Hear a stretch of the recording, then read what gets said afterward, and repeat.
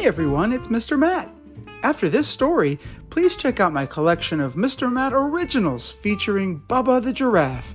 Would you like to hear your name and favorite animal in a story that you helped create? People from around the world send ideas for adventures for Bubba to go on and even get characters named after them. You can find my original stories all the way at the top of my channel. Enjoy!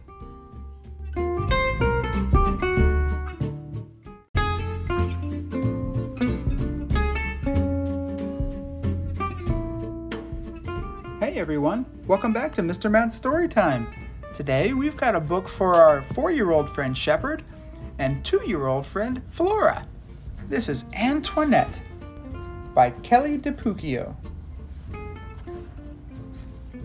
Mrs. Bulldog watched her puppies race through the yard.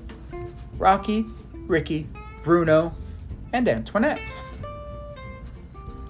Here they come again! Rocky, Ricky, Bruno, and Antoinette.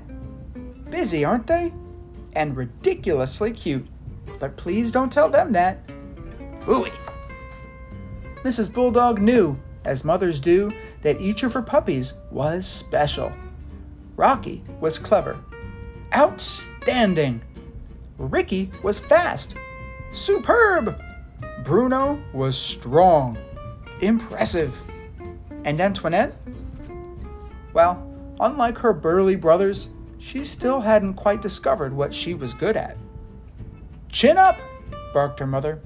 You have something extra special. I can feel it in my bones. Antoinette was not so sure. Every day, the family went to the park to play with their doggy friends. Fifi, Fufu, Oolala, and Gaston. Antoinette was fond of Fifi, Fufu, Oolala, and especially Gaston. There was much to chase after in the park. Biscuits, balls, butterflies. Oh boy, there seems to be a problem. Yip, yip, yip.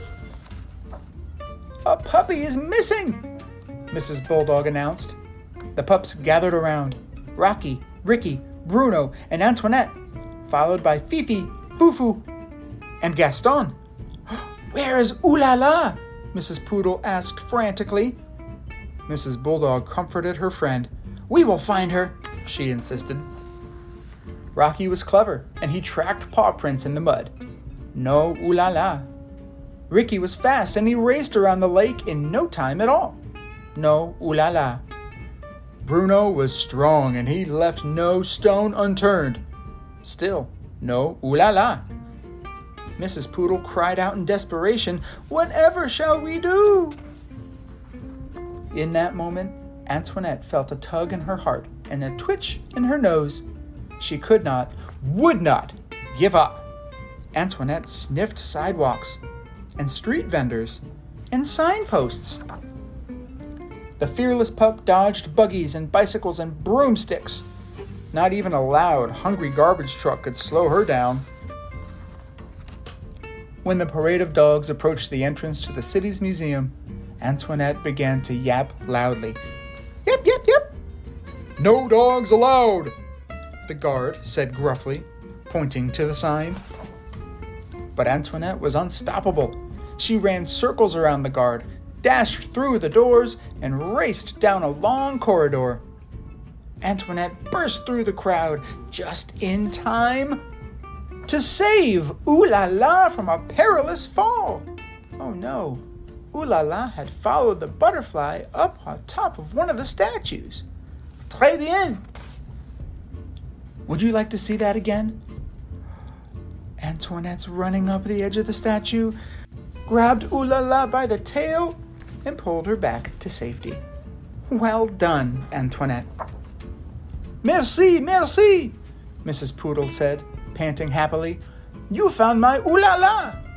Mrs. Bulldog was beaming with pride. You were remarkably brave, she said to her daughter with a wink. Antoinette smiled. Gaston smiled too. And many years later, while Antoinette and Gaston were busy raising a family of their own, Antoinette followed her heart and her nose. and became one of the most famous police dogs ever to patrol the streets of Paris.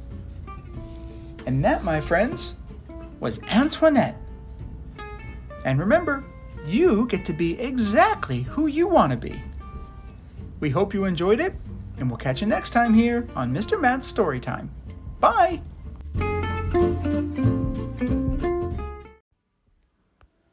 Thanks for listening.